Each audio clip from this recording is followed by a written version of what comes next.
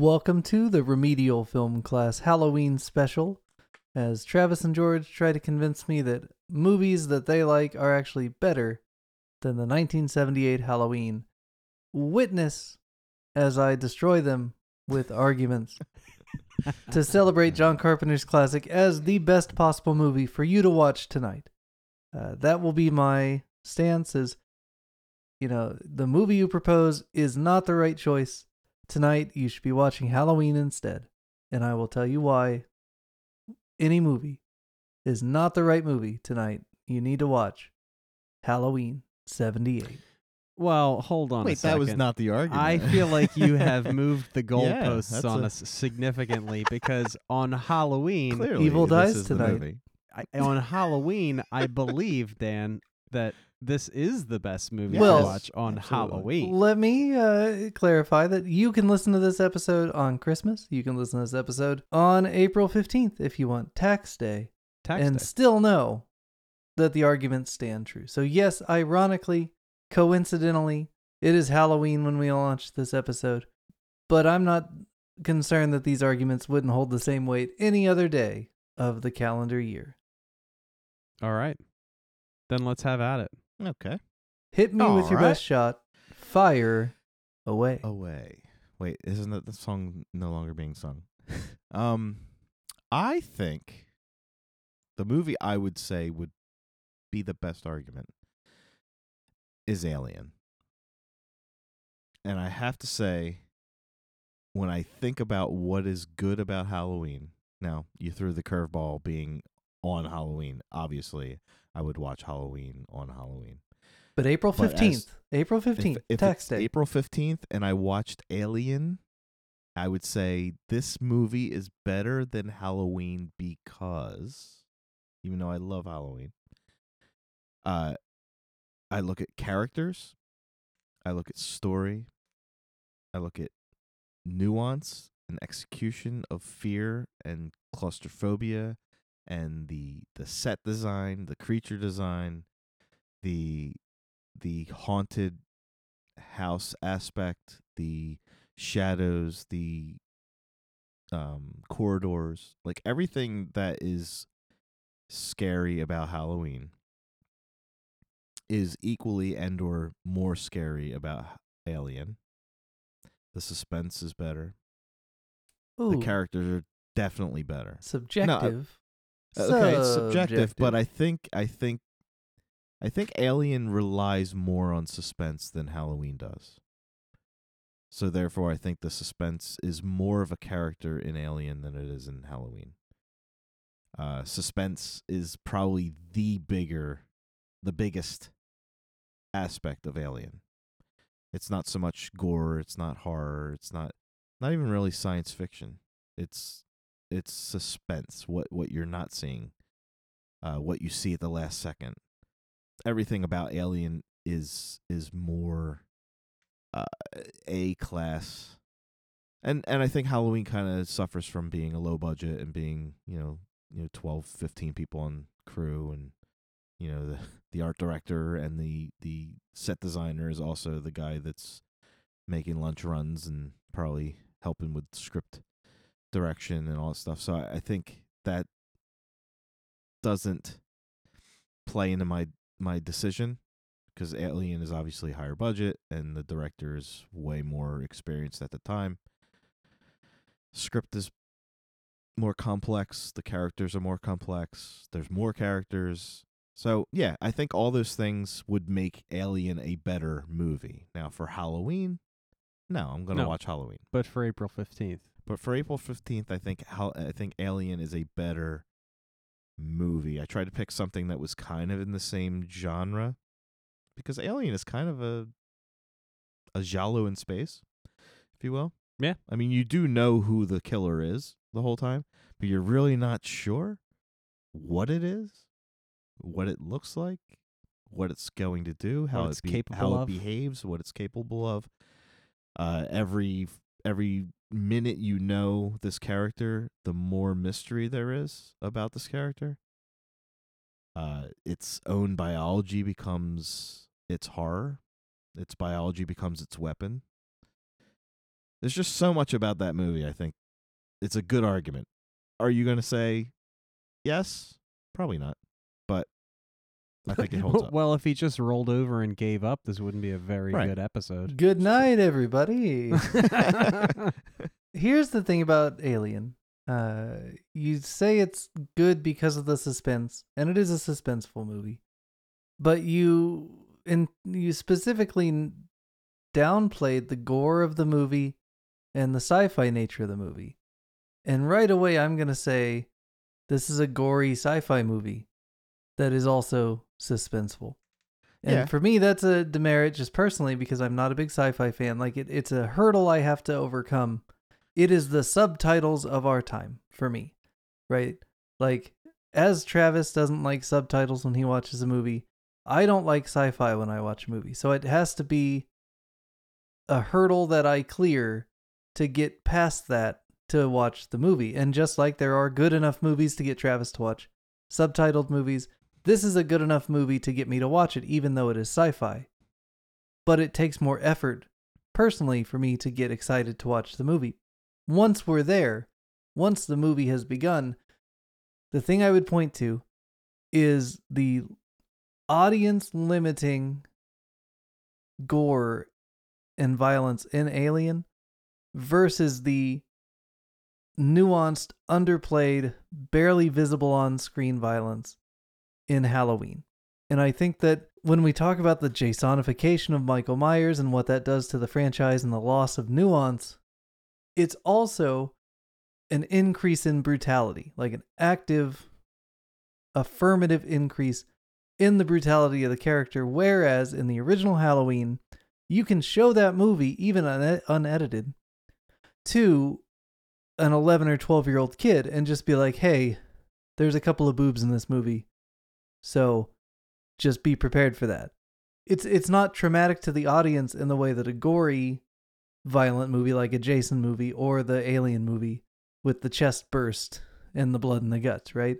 Like, there's an advantage to the original Halloween in the underplayed violence that you lose when you compare it even to a Friday the 13th, where suddenly you go from an 11 or 12-year-old kid to like, well, you probably ought to be 14, 15, 16 before you really like delve into all these very violent movies.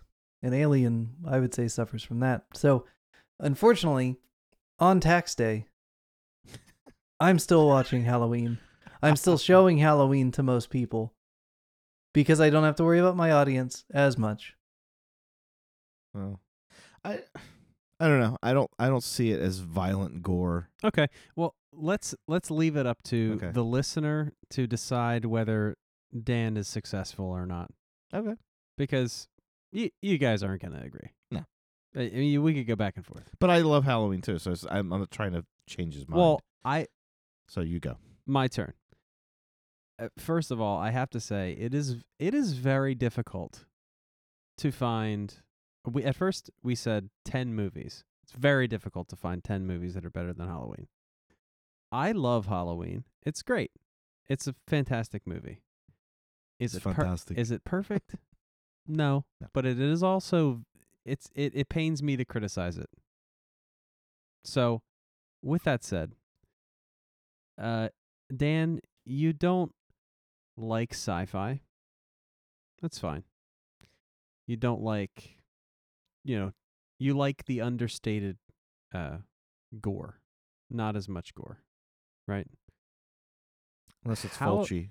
How about a movie that has all of the brilliant,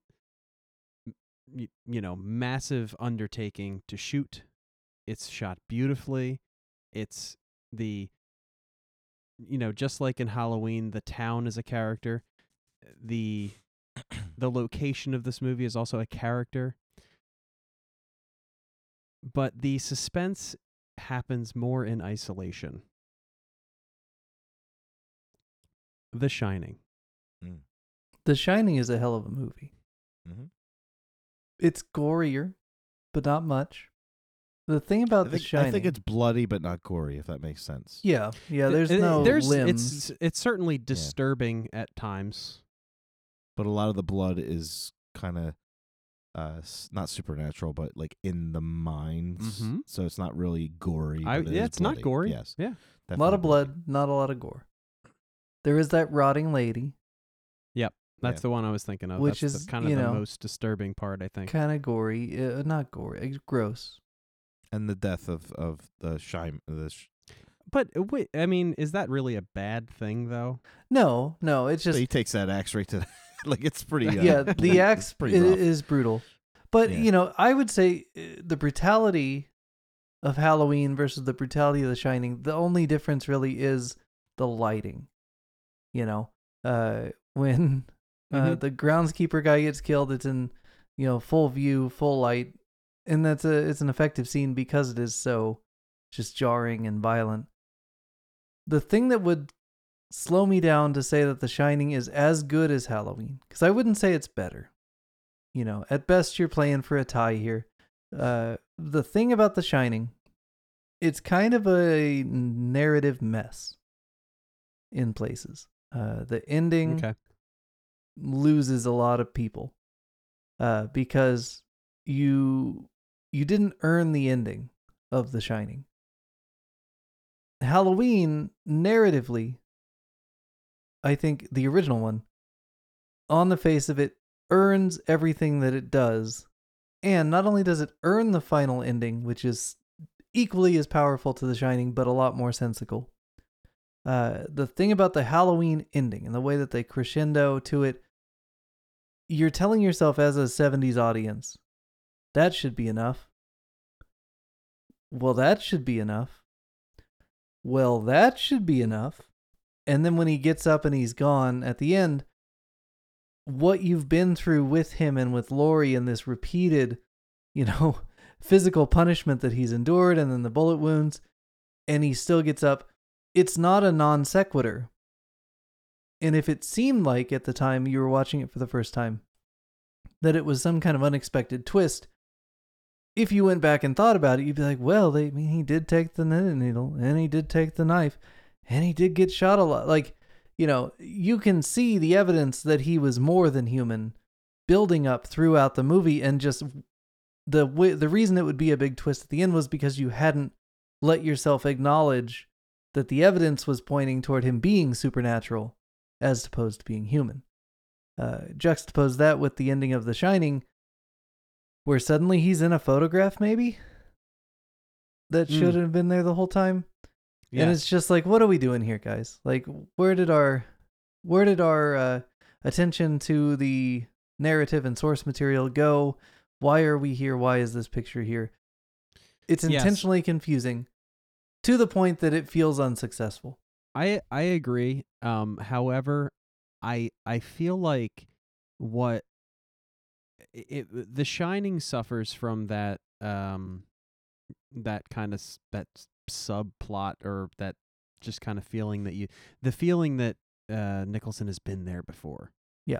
Or whatever. Which you could earn that, You could but spend the whole movie building to that if you wanted that to be your big ending, but they don't do that. Right. No, I'd rather cut it. Yeah. Honestly. And have everything else about The Shining as, happen the way it happens, and it's a perfect movie. With Halloween, it also suffers from some deficiencies that are mostly continuity for me. The deficiencies in Halloween are the kind of deficiencies that, if you are interested in filmmaking, you can write off as, inherent to the budget and time constraints of an independent movie. Yes. But They you make could it say like that about a 15 lot days or of something. movies that are unsuccessful. And the thing about Halloween's deficiencies as far as continuity go, for an uninitiated viewer on a first watch, they've hidden the mistakes in plain sight in a lot of ways in the editing room, to the point that it might take you the second watch before you realize, why were they in the car for 3 hours and the alarm's been going off for 9? The stuff that they managed, what they cobbled together in editing from the limited footage they had, created enough of a cohesive story that you can keep the action moving and kind of distract the audience from your flaws.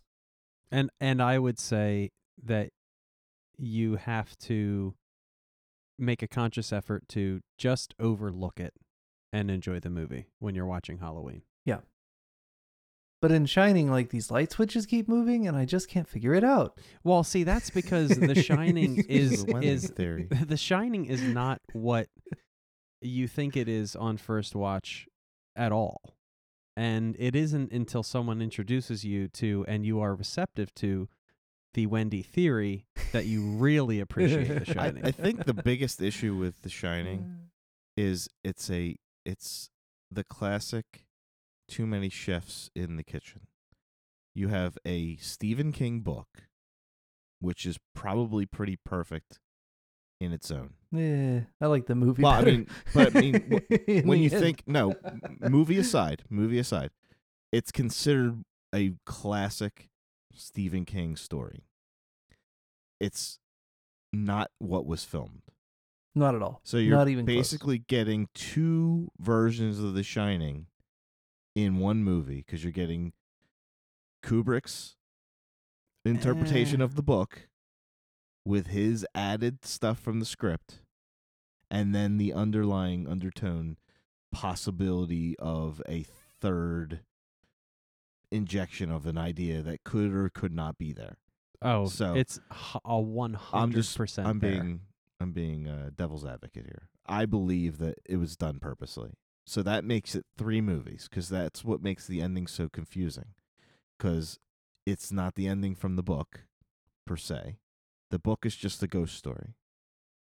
At face value, it's just a ghost story. with some really odd supernatural elements in the third act. Right. The movie touches on the ghost story, makes the hotel kind of possessed in a way of these, or haunted. Yeah. But also kind of touches on reincarnation and or purgatory. Like there's this whole idea of him always being there.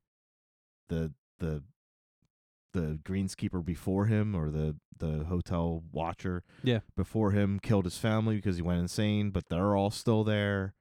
Are they ghosts? Was he always there? Like there's a whole weird thing going on there. It makes it very complex and very interesting, and makes it a constant watch. Like you can watch that movie 5 times and see 5 different movies if you really want. That's what makes it awesome. That was one of my other movies I was going to suggest. So when you said it, I was like, okay. But the Wendy theory is the deciding factor for me. If that was done purposely, and if all that is really there, I believe it was. which I believe it is, then that makes that movie leaps and bounds beyond the book and leaps and bounds beyond Halloween because of the complexity of it and the ballsiness of doing that. Like selling it as Jack Nicholson as the possessed, or the haunted character. Mm-hmm. And then when you're watching the movie, believing that the son is the actual focal point of this, but then at the end you find out they were always there.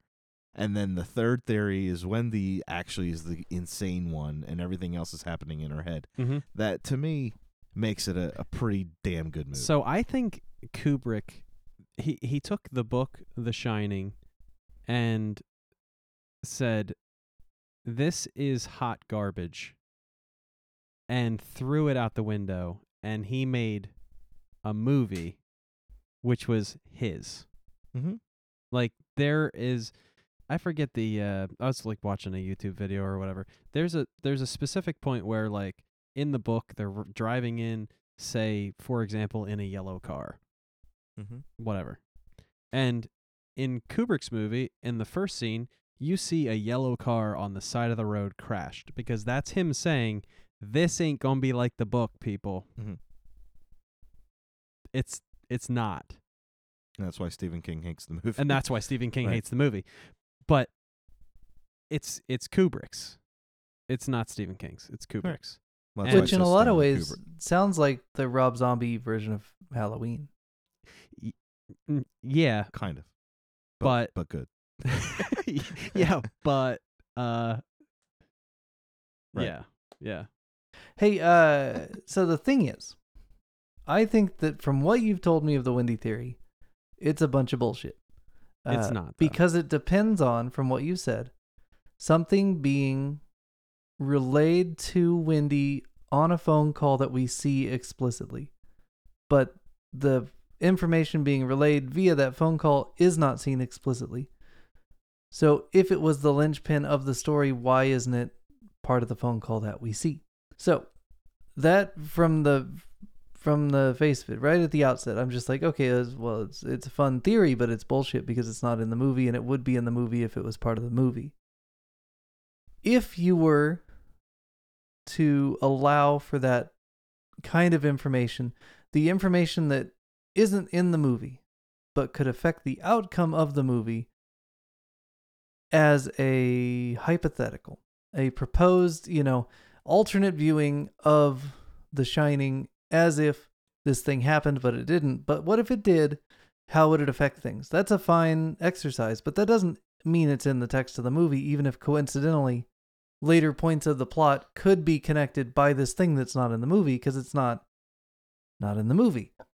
Well, however, Wendy's insanity cannot be front and center on the nose, because the point of The Shining is to watch the movie as if Nicholson is the crazy one. But you could have to watch Nicholson. You have to watch it that way first in order for the Wendy theory to hit you. But see, that would be as fine. hard as it does. But it would hit you just as hard if during the phone call he just said, "Hey," and he said, "There's a story where these guys killed each other up here. Isn't that crazy? Okay, I'll see you at dinner." Right? Like, that doesn't take away from Jack Nicholson's entire arc on the main level reading of The Shining.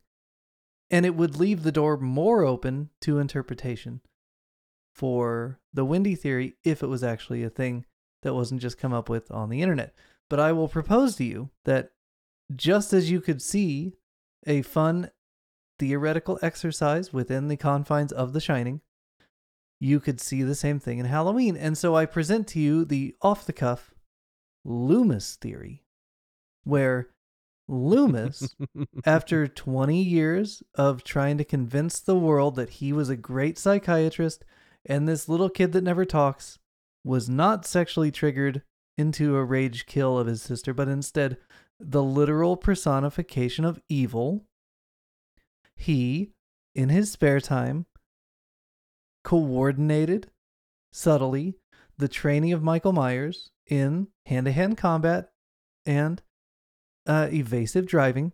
Okay, he facilitated, a transfer at a time that he knew the security of the thing was going to be vulnerable, and he coordinated with Michael to allow an escape that would then provide him with a car he knew how to drive, so that Loomis could then express what a great doctor he was, having predicted all these problems, and then gone to Haddonfield to stop Michael Myers from what calamity he knew he would cause, because they'd discussed it and practiced for it. And then, during all of this calamity, Loomis, in on the whole thing, distracts the county sheriff by keeping him at the Myers house where he knows Michael will not be while he performs all these murders, because if he doesn't perform the murders, then Loomis wasn't right. And then, once Loomis knows that the time is right and enough murders have taken place, he then alerts the police to the presence of Michael and the presence of the car, which he should have seen the whole time. And in the great finale, with the police present so that he has witnesses, he uses blanks to scare Michael. Oh my God. Who then leaps off the top thing as they planned, lands on the ground long enough for anyone who's around to see him hit the ground, and then skitters away to make Loomis look like a fucking genius and to get his end, which is escape from federal custody. Okay. It's all there in the text if you just add stuff to the text. You just presented a textbook straw man argument against the Wendy theory. You are comparing the Wendy theory to something that you can just pull out of your butt on the spot. Well, my butt is rather full of wonderful ideas. This was not a straw man argument. A straw man argument would be if I presented a flawed version of the Wendy theory and then argued against it. Instead, I presented the actual Wendy theory as I saw it on that video you sent me, and then a similar Halloween argument. The problem here is that the Wendy theory has no more standing than a YouTube video, and guess what? Most people listening to this are watching it via a YouTube video. So here's the thing. If you make up stuff at the beginning of a story that's not there, and you make it supported by later coincidence, it's invalid, as are both theories. It was very interesting. I think that the disagreement here is stemming from, Dan, your lack of... Keep in mind, he hasn't even seen the thing we exactly. watched. That's the point. He hasn't seen it. We're arguing two different things because I have seen the Wendy theory and I have seen the movie again after watching and the examples, the Wendy theory with the examples, and that are in plain sight. And I have done I've put in the time to give this theory a chance, and I believe it to be true. That was really awesome what you did there, and Dan. You are arguing against this theory without actually having given it the time of day. And the only thing that you can do is make a straw man against it. And therefore, I win. The thing is with what Dan said, because that was very long, drawn out, really, really I just improv. I just let him go. Yeah. I hit every high point of Loomis's arc. But the only difference is, and I think this comes from the fact that you haven't watched what we watched, everything you said is not in the movie. Everything you said is just conveniently something you made up that could make up for missed time or whatever. The only thing that's not in this shining movie that supports the Wendy theory is the power of suggestion that you're saying didn't happen on the phone call. I need to rewatch the documentary or whatever to see if that's even talked about, because every single thing else is addressed in the film on screen, not speculation, not meetings in a cafeteria where Loomis had Michael trained how to drive. Like, all that stuff was great, but it's not supported by any imagery in the actual film. It's just like it's something speculation. That you made up. Yes. The stuff that comes with the Wendy theory is based on things you saw on film, not stuff that is happening in her head and what she's thinking, but it's actual things that are on screen, which makes it look like Kubrick did it on purpose. But see, the problem is that Kubrick is a good enough director that he will make choices visually to create both, one, continuity between scenes, especially when setting up shots in different parts of, say, a giant hotel over, say, like a 3-year shoot. So there will be subtle differences that he can't control, that he will work his way around as best he can. But he's also going to create situations that make a viewer uneasy. And some of the things that you've pointed out in the past would be great things that you would do to make a viewer uneasy without explicitly telling them, you should feel uneasy right now. Instead, you've just changed the background subtly to where your brain goes, wait, this isn't right, but I don't know why this isn't right. But the skill of Kubrick in making an audience feel like that doesn't necessarily validate the theory that connects all these things together. And the problem is, the fundamental thing that I saw looking up the Wendy theory in my first toe dip related to that phone call with Wendy, your only and what had to be seen. And that's as far as I had to go, because I realized if it's not in the text, if it's not in the movie, if it is not explicitly said, but the theory relies on the fact that it is an explicit part of the story. I don't think it does, though. That's how it was presented in the thing I was reading. So here's what I'll tell you. At some point in the future, I will the phone explore. Call, it doesn't depend on that. I will eventually explore the Wendy theory. It's just who has time? Because you know how detailed I'm going to be destroying every argument within that video. We just spent 4 hours watching a movie we saw 3 times. I would love it this season. But I would love for you to destroy it. But here's the thing about my Loomis theory that I off the cuff went through it, but I've been thinking about it for years, because if it had been the Bat Dan version of Halloween 2018, I might have gone down that road with Loomis. Yeah. But of course, he's not available, right? So maybe if it's 1988 instead of 2018. Maybe we do that with Loomis because there's enough there that is just unexplained that if you are going with the plot with him as the hero, everything kind of makes sense, but there's just gaps. But if you would, at any point in that narrative, stop and think, Loomis certainly knows all the things he needs to know to be in all the right times, all the right places, and yet still isn't successful enough to prevent any of this calamity. And at the end of the movie, all he is right the whole time. So the only thing that I added that really is like the Wendy phone call, not in the explicit text, instead of him saying, well, someone maybe gave him lessons, maybe that someone is Loomis. And then, the blanks, we assume those are real bullets, but we don't know. Those could be blanks. That would make it more like the scene that they lifted that blocking from in Knife of Ice. Spoilers for Knife of Ice from 1972. And, I mean, there's really not much else you'd have to add, right? Loomis is the one who's in the car at the escape. Did Loomis set that up?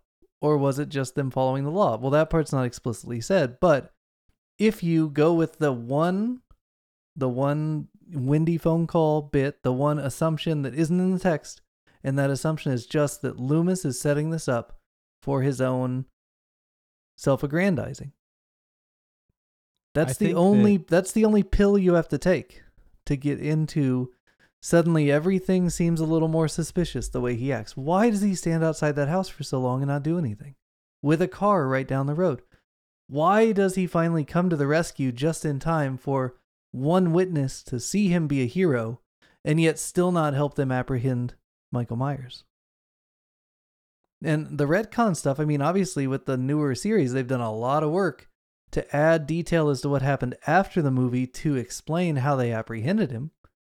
But that's not in this movie. This movie, he's gone. True. And maybe he's a spirit ghost, But what's more plausible? I mean, if we're going hard plausibility, what is more plausible? That he is some kind of super demonic, evil apparition that can just exist in the ether? Or that he never got shot? That someone highly competent is helping him. Yeah. Yeah. Well, the only thing that I would say, and the last thing that I will say, is the difference, I think, between your theory and the Wendy theory is, you take the Loomis theory takes things that you assumed and turns them on their head, right? And it depends on things that you see not being as they are, as you see them. They're not as you see them, right? Wait, like with the blanks. You assume they're real bullets, but are they? Right? In the Wendy theory, you see things that don't make sense through the entire movie. And then when you watch the movie again through the lens of the Wendy theory, now everything that you saw that didn't make sense makes sense. But to your point, you see a man shot 6 times and he doesn't die. And you see a man carrying a gun with a permit, standing outside a house alone, smiling to himself, despite the fact the clue he needs to help find this mysterious killer is within his eye line the entire time. And he doesn't act. So, much like your Wendy theory, you're seeing things that don't make sense on the film. All right, cool. So we agree that there's things in Halloween that don't make sense. Unless. Why are you taking shots at Halloween now, Dan? I love Halloween. See, I would just chalk it up as a low budget film. They made it in 18 days. Yeah, and me they too. just didn't follow but continuity. then The Shining, they shot it over the course of a bunch of years in a bunch of different really parts of the same unfair. hotel. So it's really like, unfair. Stanley Kubrick had entire electrical systems, drywall removed, spackled, repainted, Actually, technically, when he could have just moved the couch. Travis. No, that's not No, true. he just moved everything. When they say like And the then put it lights, back. the light switches were here and now they're not. It's not like he had to have them removed and spackled and stuff. He could have shot the wall doesn't have light switches in it, right? Right. And he could have for this shot put a plate on the wall. Mhm. There's no electrical. There's no real light switches. It just looks like light switches. Right. And you put it up for that shot. You shoot it and you take it down. Okay. It doesn't have to be like drywall repair and like moving electrical systems. I'm sure they didn't do that. It's just wherever they wanted a light switch, where there wasn't one, they put a fake one. And then they purposely took it down No, I agree that for another shot. could possibly be it as well. Which is a But great way to why? create. But why? But why? There's a good explanation for that. why? it's the the Wendy Loomis theory. theory. Right. Yeah, I got you. But also, we're not talking about a set.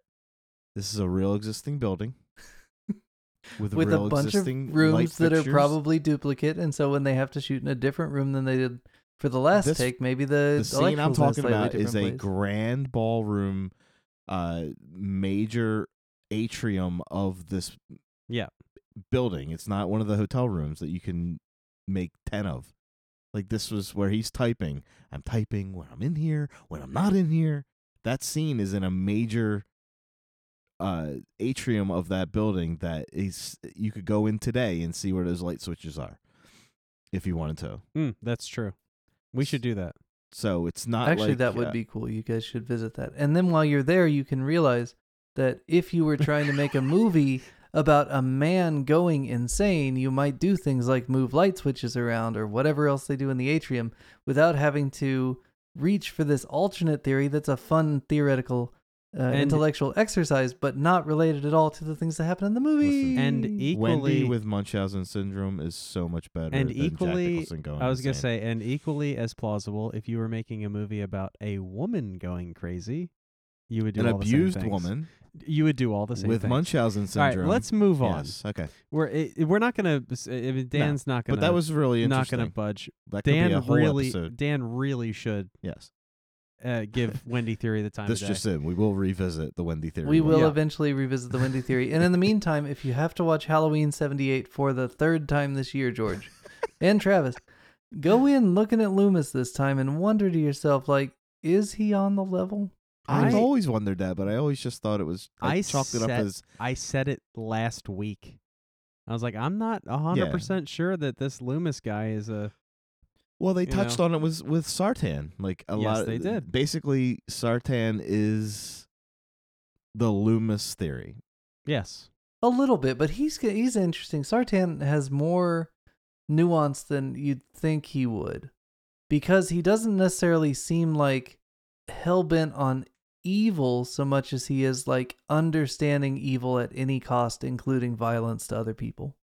Right. Like willingness to let Michael do his thing so that he can witness it as Loomis did and understand it.